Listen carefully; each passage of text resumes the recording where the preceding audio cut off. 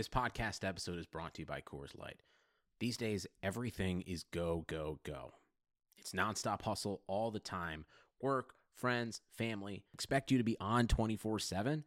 Well, sometimes you just need to reach for a Coors Light because it's made to chill. Coors Light is cold lagered, cold filtered, and cold packaged. It's as crisp and refreshing as the Colorado Rockies. It is literally made to chill. Coors Light is the one I choose when I need to unwind. So when you want to hit reset, reach for the beer that's made to chill. Get Coors Light in the new look delivered straight to your door with Drizzly or Instacart. Celebrate responsibly. Coors Brewing Company, Golden, Colorado.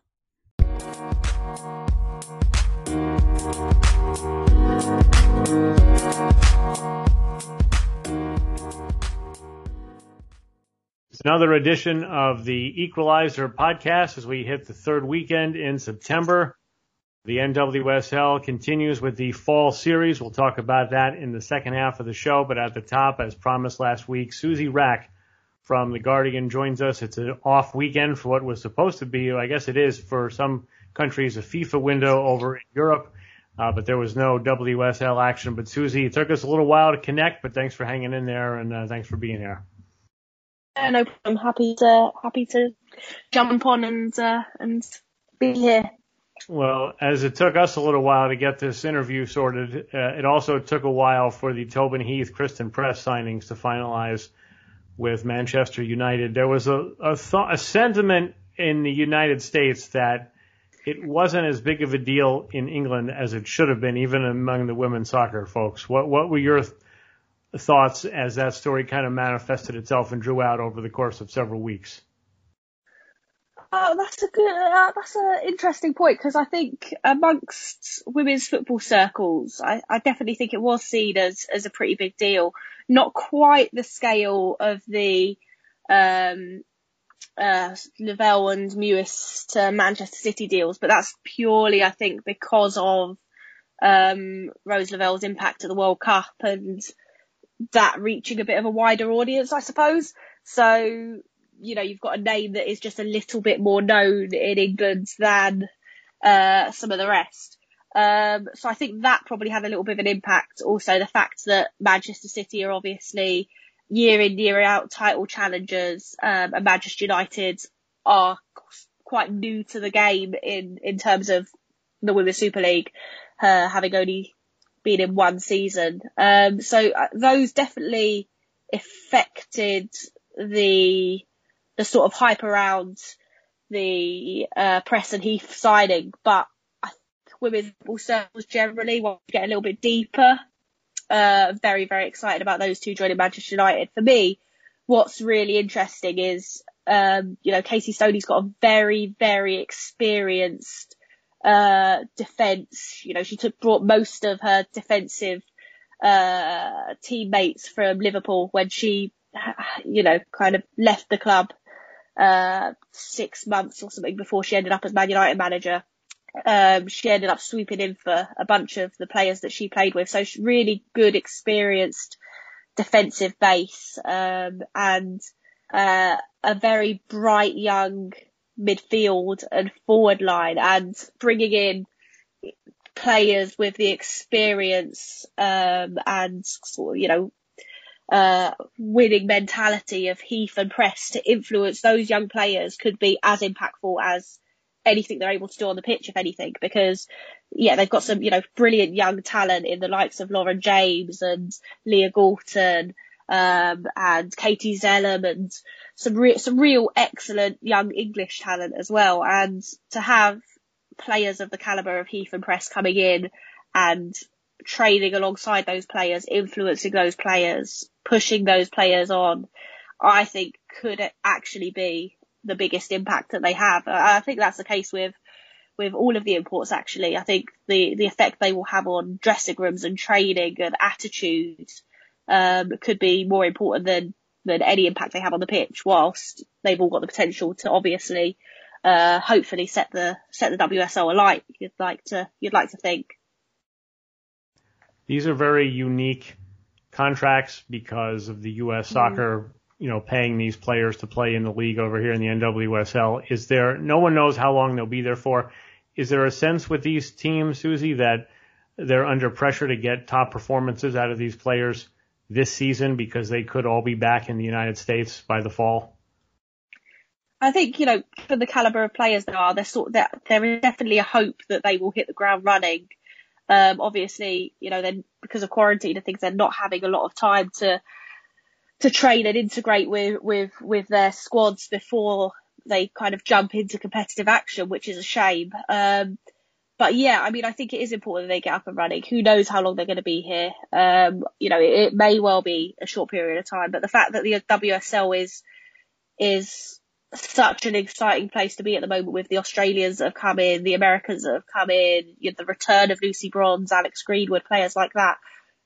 You hope that we might see more players wanting to play in the WSL in future, and that this won't just be a fluke one-off, and maybe the reins of US soccer might get loosened a bit in that respect, because ultimately having superstars from the US playing in the WSL week in, week out is going to strengthen that league and hopefully start a bit of a perpetual process of top US players wanting to play in the WSL to take back and then help improve their league as well. The NWSL is a brilliant league in and of itself. I don't think we're ever going to see that league fall away. The strength of the US women's national team, of the college system, or the commitment of a huge number of people involved in the NWSL means that is going to be and will continue to be a very, very successful league in its own right. And I think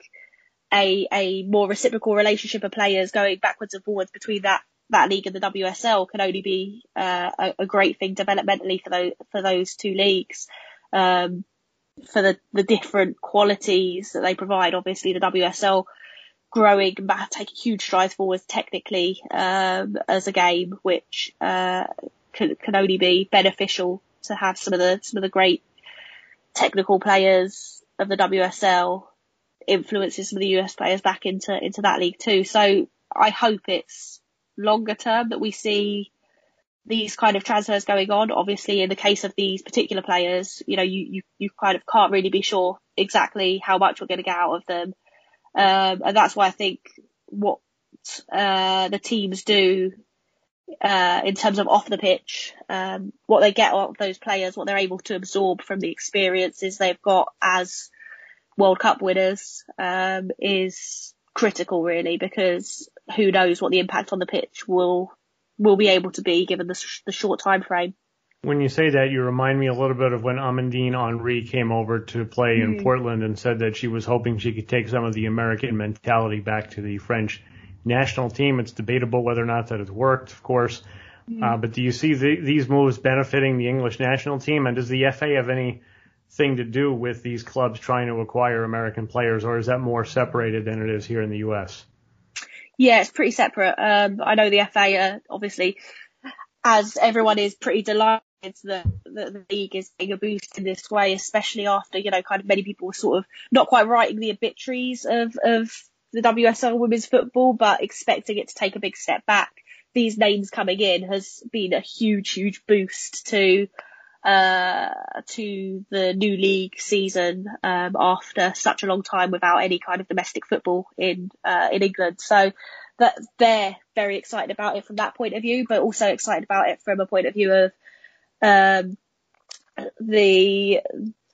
you're going to have English players in the league fighting for places in teams and fighting on the pitch with some of the best players in the world. That can only improve the English players' game. Whether or not they get in the squads, it remains to be seen. Particularly some of the younger ones that may have had opportunities in the past. There's less spaces in starting 11s to go around if you've got loads of imports coming into first teams. But at the same time, you've got to compete with the best to be the best, and battling for those shirts and those numbers, you're going to help that grow.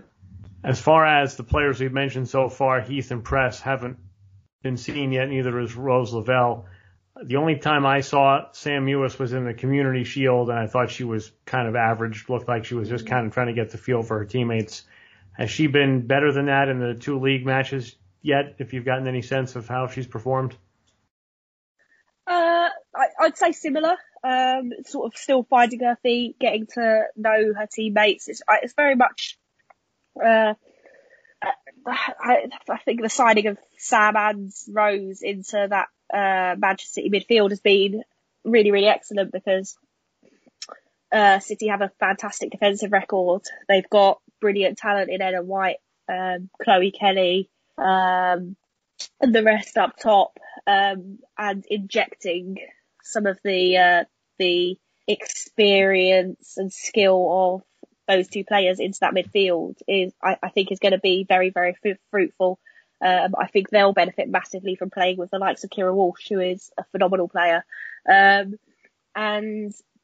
so I think it will be a really, really good move for both of them and good for Man City. At the moment, like you say, Community Shield, it was, pretty average cameo from Mewis. I'd say, she's sort of, still finding her feet in the team a little bit. It's not been amazing. City have struggled a little bit in the first couple of games of the season. Haven't looked like they've totally clicked, and I think that is partly because of pre-season being so stunted. Arsenal have really hit the ground running, but they had Champions League football to prepare for, and which sort of gave them a little bit of a head start on the league. Chelsea have had most of their starting 11 together for a longer period of time, with Sam Kerr joining in January, Pernille Harder coming into the team, but has played against and with a lot of these players. So it's a sort of slightly easier transition for those teams into this new season. City, I think, just need a bit more time. Obviously got a new manager in place as well, who's not managed this level before. And I think it's just going to take a little bit of time for them to find their feet and click. But the signs are good. I mean, the positions that they play and how they sort of slot into the existing structure that City have means that there's huge potential for them to be successful in those positions. Our guest on the Equalizer podcast is Suzy Wrack from The Guardian over in England. You mentioned Pernille Harder, so we may as well go Harder and Sam Kerr. Really, that has an opportunity, I think, to be one of, if not the best combinations of offensive players up top that women's football's ever seen. And they put 9 as a team on Bristol City last weekend. What are the early returns, very early returns on Kerr and Harder? Very, very exciting. Very promising.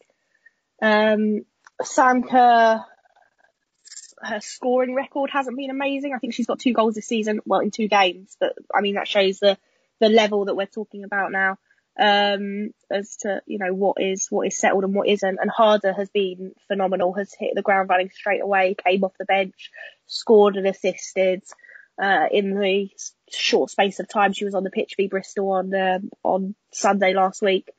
And what's exciting about Sam Kerr is, although she's not quite found her shooting boots in the same way that she did very quickly in the NWSL and in the W League in Australia, she's her positioning is phenomenal. She's missing chances, so the fact that she's getting those chances is an indication that eventually it will click a little bit more for her. She seems slightly frustrated with the way it's sort of going for her and the way the ball's falling for her and stuff at the moment. She's not quite getting her foot around the ball in the way she'd like, but she's doing all the right things so it's coming. That she's going to start firing. And what's great about Chelsea's squad is she's got the luxury to be able to miss, I suppose.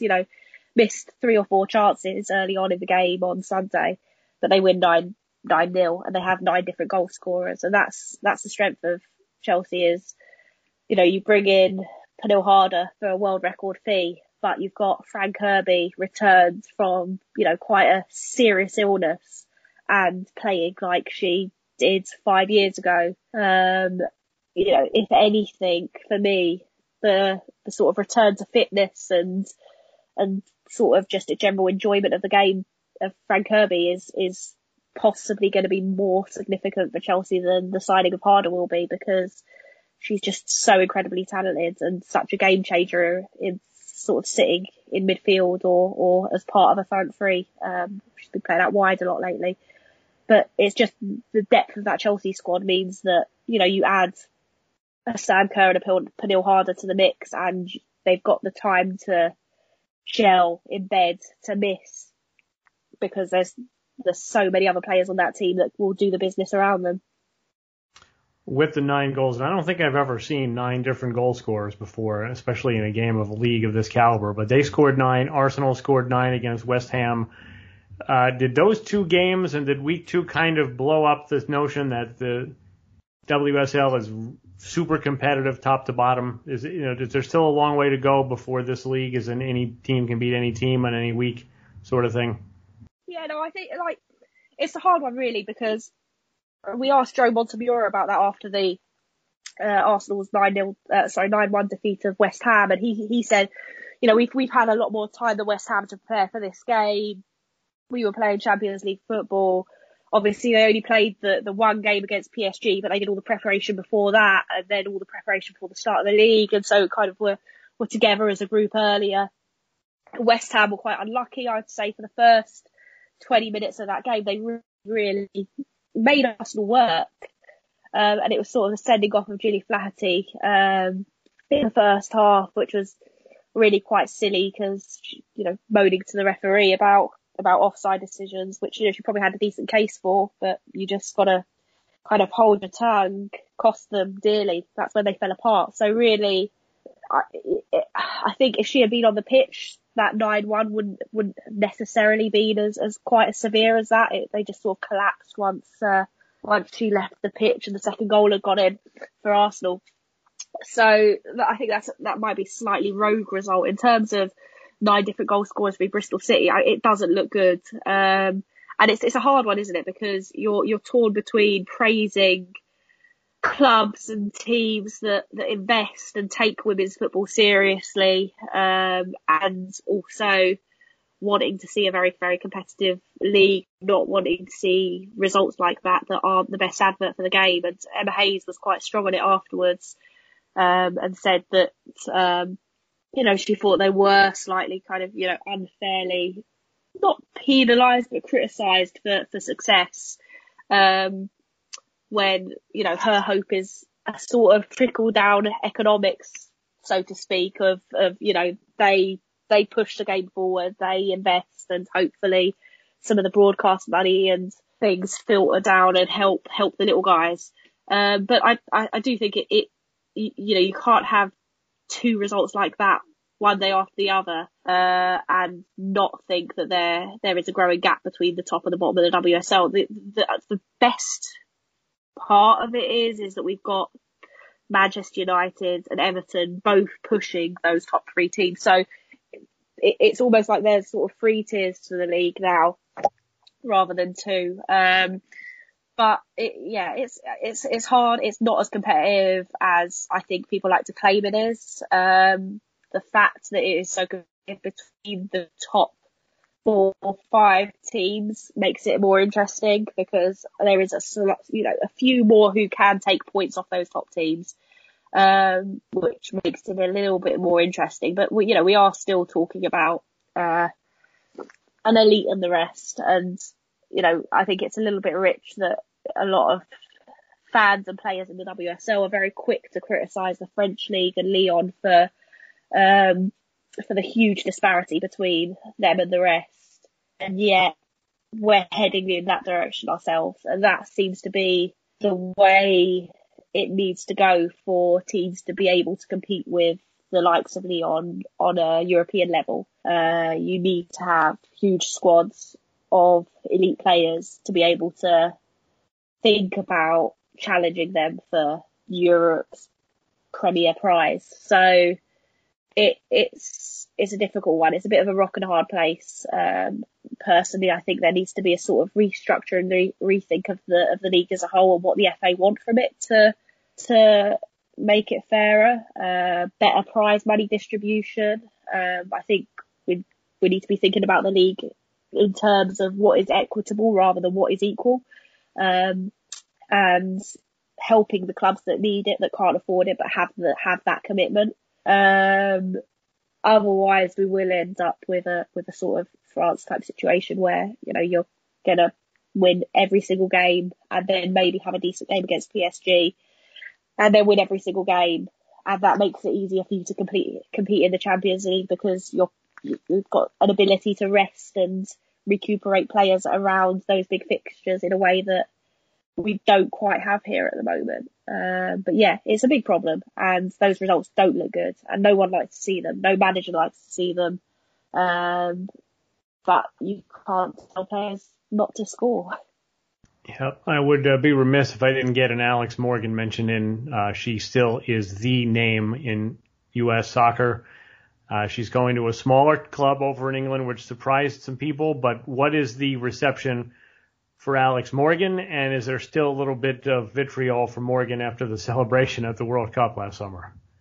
I don't think there's any vitriol. It's more good sense of humour towards it. You know, jokes about bringing her cups of tea at the stadium and things like that, but very, very good-natured joking. I think, generally speaking, the outrage was more to hype the rivalry around a big game and a big competition, and you know, just more a little bit of fun to fire things up around that tournament, so to speak. So I don't think any of that's lasting. It's just a bit of friendly banter.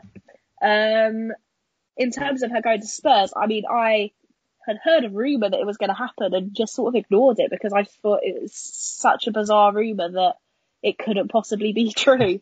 I mean, like, it's fantastic for Tottenham. They have, you know, Karen has, in particular, has worked so hard at that club to build them up from where they were, through promotions over a close to 10-year period, and they've not always been totally backed by the club as a whole. Have been kept very at arm's length from brand Tottenham, I suppose is the best way to say it.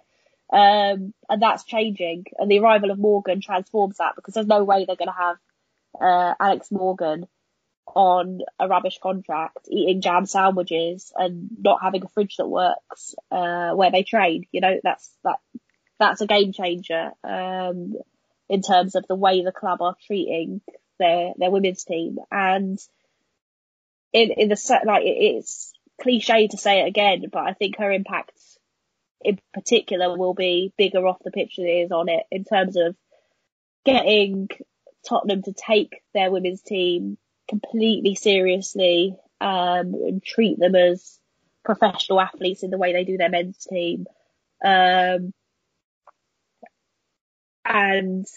just attitude around the club and around the women's team. I think that's going to be the biggest effect she has by far, and just profile on the women's team amongst fans too. I mean, it's been huge. You know, it's been trending.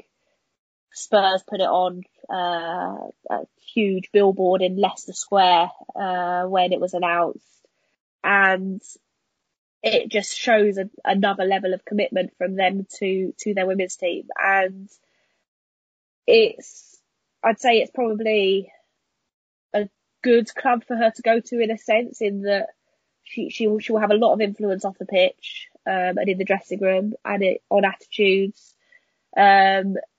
On the pitch, obviously she's not played a huge amount, and I'm not totally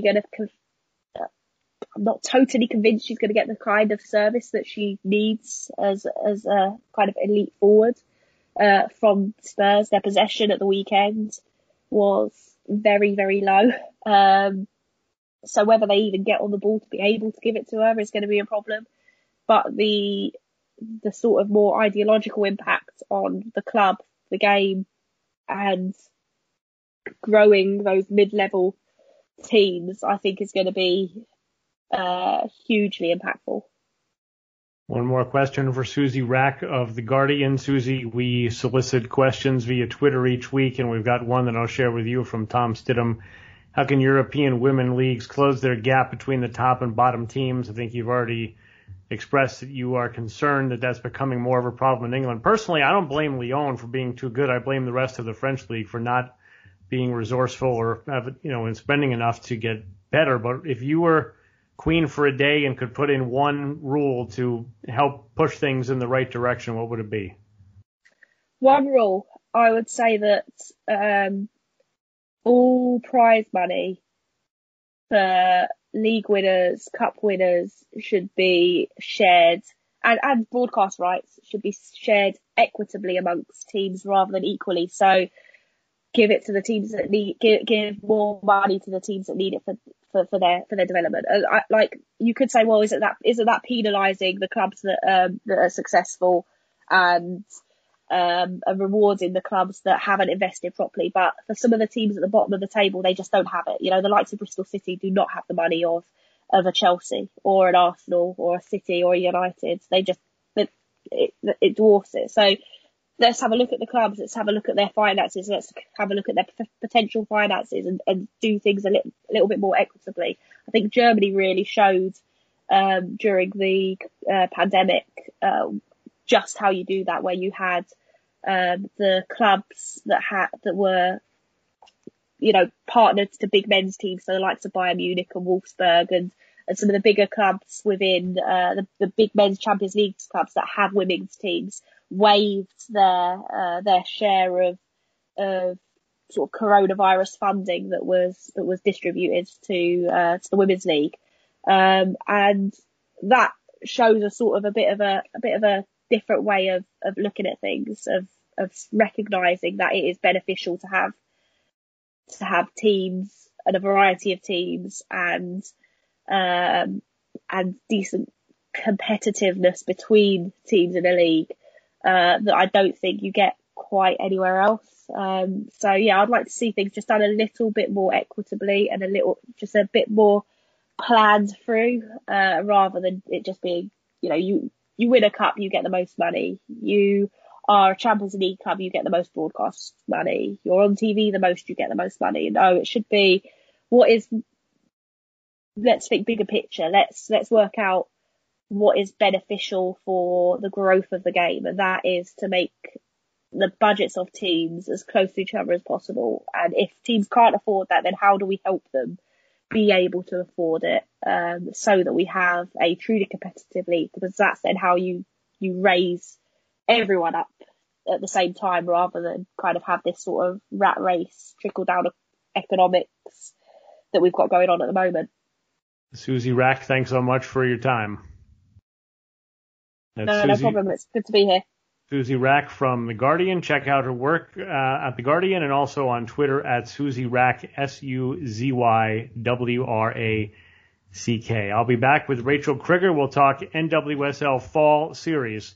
You're listening to the Equalizer Podcast. What's up, everybody? Jeff Kassouf here, founder of The Equalizer. I want to make sure that you know we also have another podcast called Kickin' Back, which is interview-based. We talk to players, coaches, personalities from across women's soccer about defining moments in their career and some important things from the present day, and look ahead a little bit to the future. We've had guests like Crystal Dunn, Becky Sauerbrunn, Jill Ellis, Bev Yanez, Ali Riley, Julie Foudy and Mia Hamm, so many already, and many more to come. So please go ahead and check out Kickin' Back pod on any platform you find your podcast, after, of course, you've finished up with this episode of the Equalizer Podcast.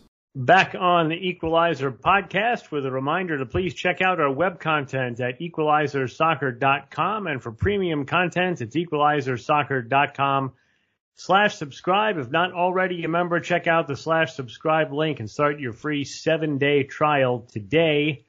And also, if you like what you hear on the podcast, please remember to rate and review the Equalizer Podcast today. Thanks again to Suzy Wrack from The Guardian, and that website, by the way, for The Guardian is theguardian.com. And we'll turn it over to Rachael Kriger, who joins me now for segment 2.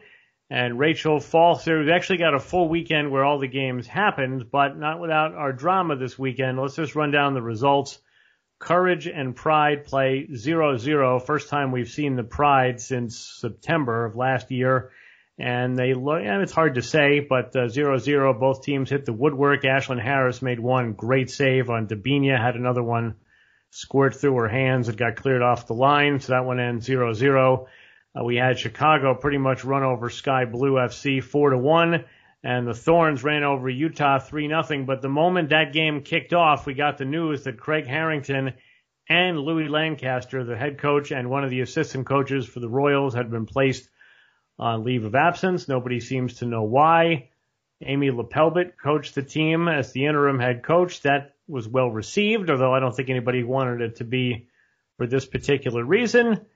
But with that as the backdrop, Rachel, what do you got for me on this NWSL? And if I call it the Challenge Cup, forgive me. It's the NWSL Fall Series.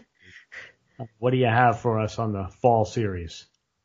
I feel like this is just a run of the a runoff of the Challenge Cup too, so all is forgiven. I mean, I really can only comment on Sunday's games, but it was entertaining. I thought the Chicago game was really good. It was a big it was a statement from the Red Stars to be able to drop a goal early from Anamanu and then come back and score 4 unanswered in throughout the rest of the game. So that was good on them, and good to see Kealia Watt get her first and second goal for the Chicago Red Stars. So cool to see her finally get on the score sheet. And then for the Portland game and the Utah game, it was just, first and foremost, it was great to be able to see the game in Portland with all of the wildfire stuff going on the West Coast and Oregon, California, Washington, and to just watch the team be able to compete at Providence Park was definitely good to see. It's a positive and in the right direction on that front. And then obviously the highlight of that game I think was Sophia Smith coming in and having her debut and then scoring the second of 3 goals for the Portland Thorns. Lindsay Horan kind of scored one of the weirdest goals I've ever seen in my life. It was a total defensive breakdown from Utah and goalkeeper Abby Smith, but I've never seen an attacking player score deflecting the ball with her body, so that was a new one for me. But yeah, it was a good slew of games this weekend. I didn't get to watch the Pride game, but I did see the save that Ashlyn Harris made, and everybody's saying, don't even count any votes for save of the week, just give it to her. And then I saw did you see the Instagram story or whatever of Sydney LaRue catching her daughter Rue from falling off? Oh my gosh, she captioned it like, oh, this is the real save of the week, because her daughter was on the couch and she was standing on the couch and fell over, and Sydney LaRue grabbed her before she hit the ground. So wasn't there one a few years ago with her son getting pulled through an airport and almost fell off the suitcase, and one of her teammates swooped in and grabbed him? I think that was Ashlyn Harris. Yeah, I think Ashlyn Harris was walking behind and good to have caught the keeper him. Yeah. behind you. Yeah, and she captioned hers save of the week, and everyone was like, oh no, this is the save of the year. And so a little fun on social media for them. I'm gonna bust out some of my old school knowledge here about the deflected goal. There was a game I was at in 2002, I think. Gao Hong was playing goalie for the New York Power. She was the goalie on the Chinese team in the 99 World Cup. And she cleared a ball. I can't remember if it was a goal kick or a punch or whatever it was, but she cleared a ball. There was not a Boston Breaker player within 30 feet, and the ball deflected off the head of her defender, Ronnie Fair, and took a big, huge bounce back over Gao Hong and went in for an own goal. So that is the most bizarre, fortuitous goal I've ever seen in my life. Sounds like it. Yeah, it was really cool, I thought, to see Marta out playing for the Pride, because I feel like every time something happens, there's this random thought that, well, Marta's not going to do this or Marta's not going to do that. And all she has been since she's been in Orlando, and really since she's been here in WPS, has been all in for everything that's happened. Because if you would think that it would be easy for Marta to opt out, but she didn't. And she is very much there, and I think that's really exciting to see, especially because Morgan isn't there, and Allie Riley isn't there, and, I mean, who else isn't there?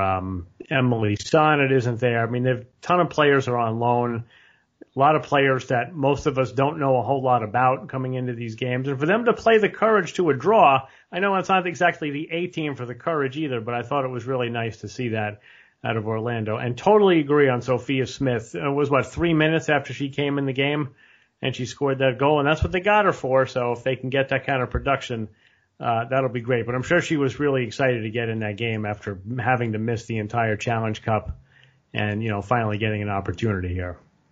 Yeah, it was like 3 or 4 minutes after she came in, and, Megan Klingenberg sent the ball in the box. And, I mean, I don't think she could have hit the header any more perfect than she did. I mean, it was a really, really good goal, and I'm happy for her because it's a long road for injury, and then you add in all of the craziness of 2020, and I'm sure just like the mental aspect of it was difficult. So to see her on the pitch and, healthy and scoring goals, that was exciting to see. And I mean, she's the next generation, right? I mean, it's really cool to see.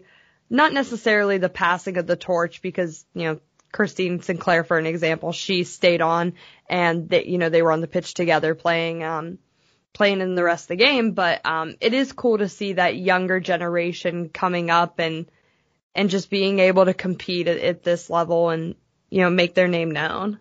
And as far as Kealia Watt goes, I'm not sure there's a player in this entire fall series that may be more needed to leave the fall series with a goal than Kealia Watt, because she's been trying to get back to her 2006, or I guess her pre-ACL self, which was early in the 2017 season, and it hasn't happened. And she had moments in the Challenge Cup where she was good, but she didn't actually score.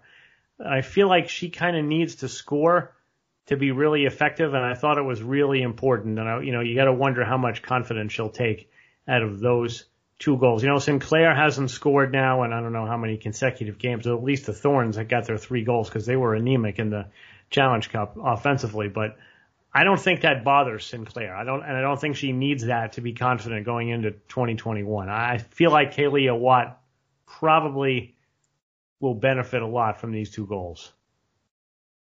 Yeah, I think so too. And I think that they're finally putting her in a position where she can succeed. I think it was after the post-game press, during the post-game press conference with Rory Dames, he had said, I'm thinking about putting you in the number 9, and she kind of expressed concerns to him and whatnot, and he said that they were able to just finally put her into a position, get pieces around her. Vanessa DiBernardo pushed up a little more on the field to kind of supplement her and just be with her in the attack, and it worked out well because she assisted one of her goals. So I think that Chicago has finally found the right fit for her. And you're not always going to get it right when you have a new player.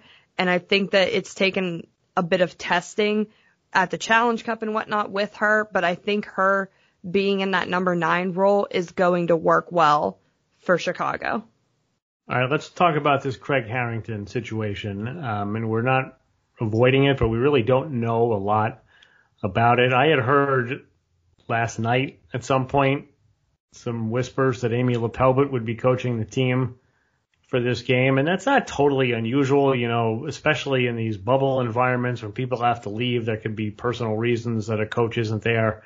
But the fact that it wasn't mentioned at all raises a little bit of a red flag. And then the broadcast sort of just casually mentioned it. Oh, by the way, Amy LaPelbert is the coach, and Harrington and Lancaster were placed on leave of absence. The team didn't reply to me until the game started, and then they basically sent me the statement. I asked for further comment and was told there was no further comment. And then the really interesting thing was that they brought out Amy Rodriguez first in the post-game Zoom call, and she said, "I'm happy to talk about soccer."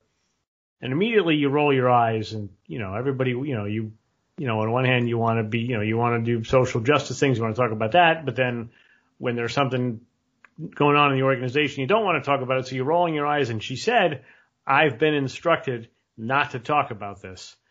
And so that was really interesting. And then Vero Buquet skirted around the issue with a few more words. And then LaPelbit was asked about timing when she found out, and she said it happened quick. And then somebody else followed up and asked her about the timing, and she deflected that one too. Nobody from the Royals organization, other than the statement put out as a group, have commented. The players put out a joint statement earlier in the day that, at the time seemed like, okay, they're just putting out a statement prior to their first game in the Fall Series, but maybe that was related. So, Meg Linehan, who's been on every story in the league for a while now, has reported some whisperings that it has to do with inappropriate things said by Craig Harrington. Again, I don't want to say too much or speculate too much, and I'm sure we'll find out. It sounds like this is the end of the line for him as head coach in Utah, and that Amy LaPelbit now hopefully will get her shot. I mean, they looked horrible in this game, but hopefully she'll get her shot into 2021. But I mean, there's really not a whole lot else to say about it. That's where we are, at least as of our recording. We'll see what happens Monday morning. Yeah, I don't really think there's much else to say, but I guess to add on one point, it's just that, if everything is true that is being reported, I don't think that's just Craig Harrington's way out of Utah. I don't think he'd be coaching in the NWSL after that, right? No, probably not at least for a very long time. Right. So, I mean, I don't know. There's just a lot of unknowns. A lot of unknowns, and a lot of people were upset about how the team handled it. I mean, part of PR is damage control, and I think the club maybe thought they were controlling the damage, but they basically took everybody's attention off the game. And then they had their players and Amy LaPelbit doing the speaking for them, and they didn't really say anything at all. So now there's all speculation out there. And, I'm here saying I don't like to speculate. But if you're not going to answer the questions or give the information, then you are leaving it up to people to speculate. So even though we don't like to do it, it's almost like the Royals are saying, here we go. This person is not our head coach right now. He's on leave of absence from team activities. We're not telling you anything, so you go right ahead and guess. Yeah, I don't know. A little bit more transparency would always be nice. I guess that's the only thing that I have to say. And there's a way to be transparent without saying exactly what happened. The Dallas Stars, who were in the Stanley Cup final, got rid of their head coach at some point during the season, and it turned out that it was for off-ice behavior, but it wasn't directed at a player. But they and I don't remember the exact timeline of how it happened, so maybe there was a moment where, in their case, people in the NHL world were saying the same thing. But they eventually made statements, and they put the appropriate people in front of microphones to discuss it. Whether they could say what they really wanted to say or needed to say is another story, but they didn't just leave it up to the players to do that. All right, let's hit some Twitter questions now. Chewy Warwick, with the multitude of international and U.S. veteran players leaving the league, which team so far appears to have the most well-prepared rookies for the Fall Series? I might have said Utah about 6 hours ago, but that was not a good outing against the Thorns. I mean, I would probably say the Thorns. Yeah, they don't get enough credit for player development. We didn't mention the Simone Charlie goal either, because that was spectacular. Right. Yeah, and I think she's extremely underrated. Simone Charlie is probably one of my favorite forwards in the league, so I don't know why I didn't mention that. Yeah, I don't know. I'd probably say Portland. I mean, I know the question is about the Fall Series, but I can't get over how Morgan Weaver was really solid during the Challenge Cup. But yeah, I mean, I think it's hard to argue with Portland, especially when Sophia Smith scored in her debut today. Tom says, predict an easy and a surprising player that will be made available in the expansion draft for each team, if possible. I don't know about each team, but a surprise player pick. I could see, depending on roles and everything, because we don't have those yet, I could see Louisville trying to go with like a veteran type of core. So maybe McCall Zerboni from Sky Blue. Oh, that's interesting. I think Adriana Franch, although that might be tempered a little bit because Bixby got hurt, but I kind of feel like, why not give it a shot that maybe Louisville will jump on French. I know she's a free player because she's allocated at the moment, and there's, who we'll see if U.S. players get traded and how many have to be exposed. But I've been kind of thinking for a while that maybe Portland would move on from French.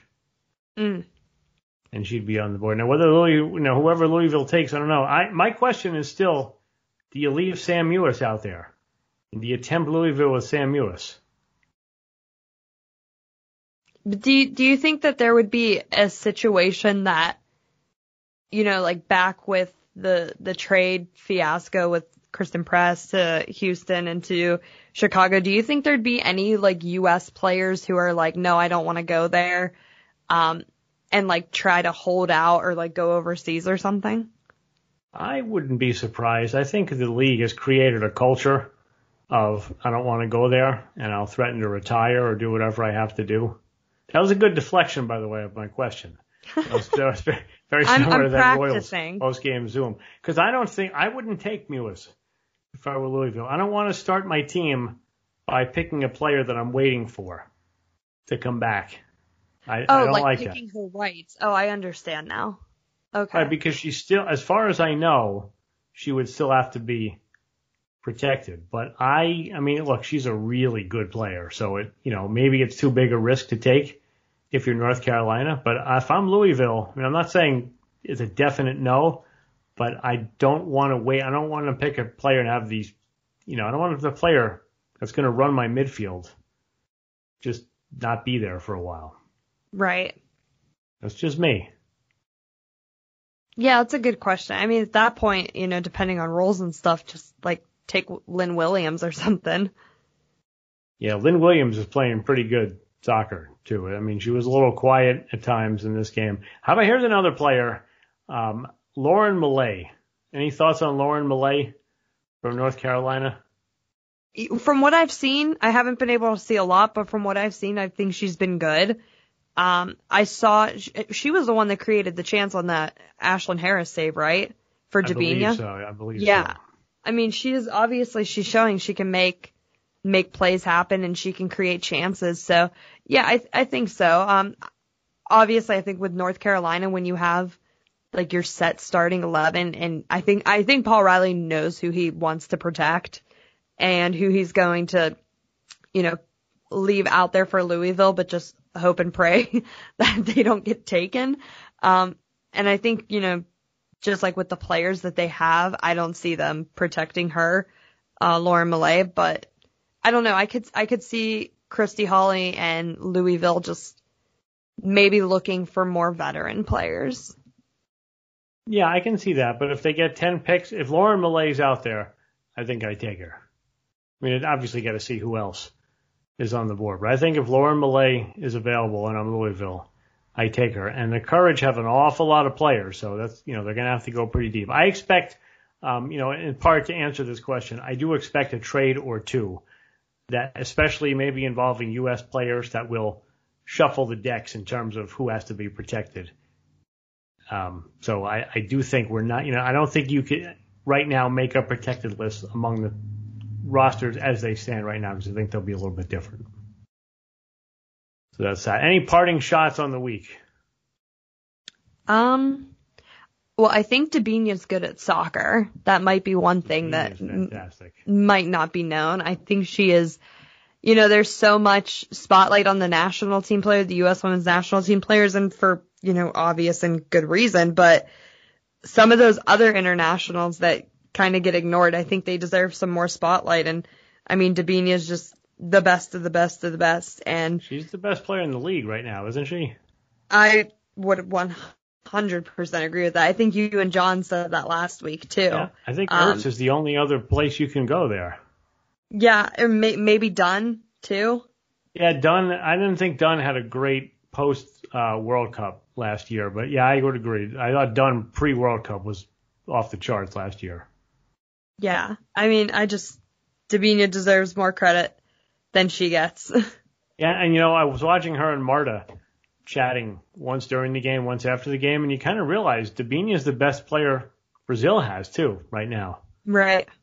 Which is passing on the torch. Yeah, absolutely. Not that Marta hasn't let go yet, but she's passed the main grip off, I think, over to Debinha. All right, Rachel, thanks again for participating on the podcast this week. Thanks also to Suzy, Wrack of The Guardian for joining us. We've got another weekend of NWSL Fall Series coming up, and we'll see what happens with Craig Harrington in Utah. He's on leave of absence. Amy Lepelbit, who was once on the national team and once I thought should have been NWSL Defender of the Year, but what do I know? She's now the interim head coach of Utah Royals FC. So for Rachel, thanks again to Suzy. My name is Dan Lauletta. You've been listening to the Equalizer Podcast.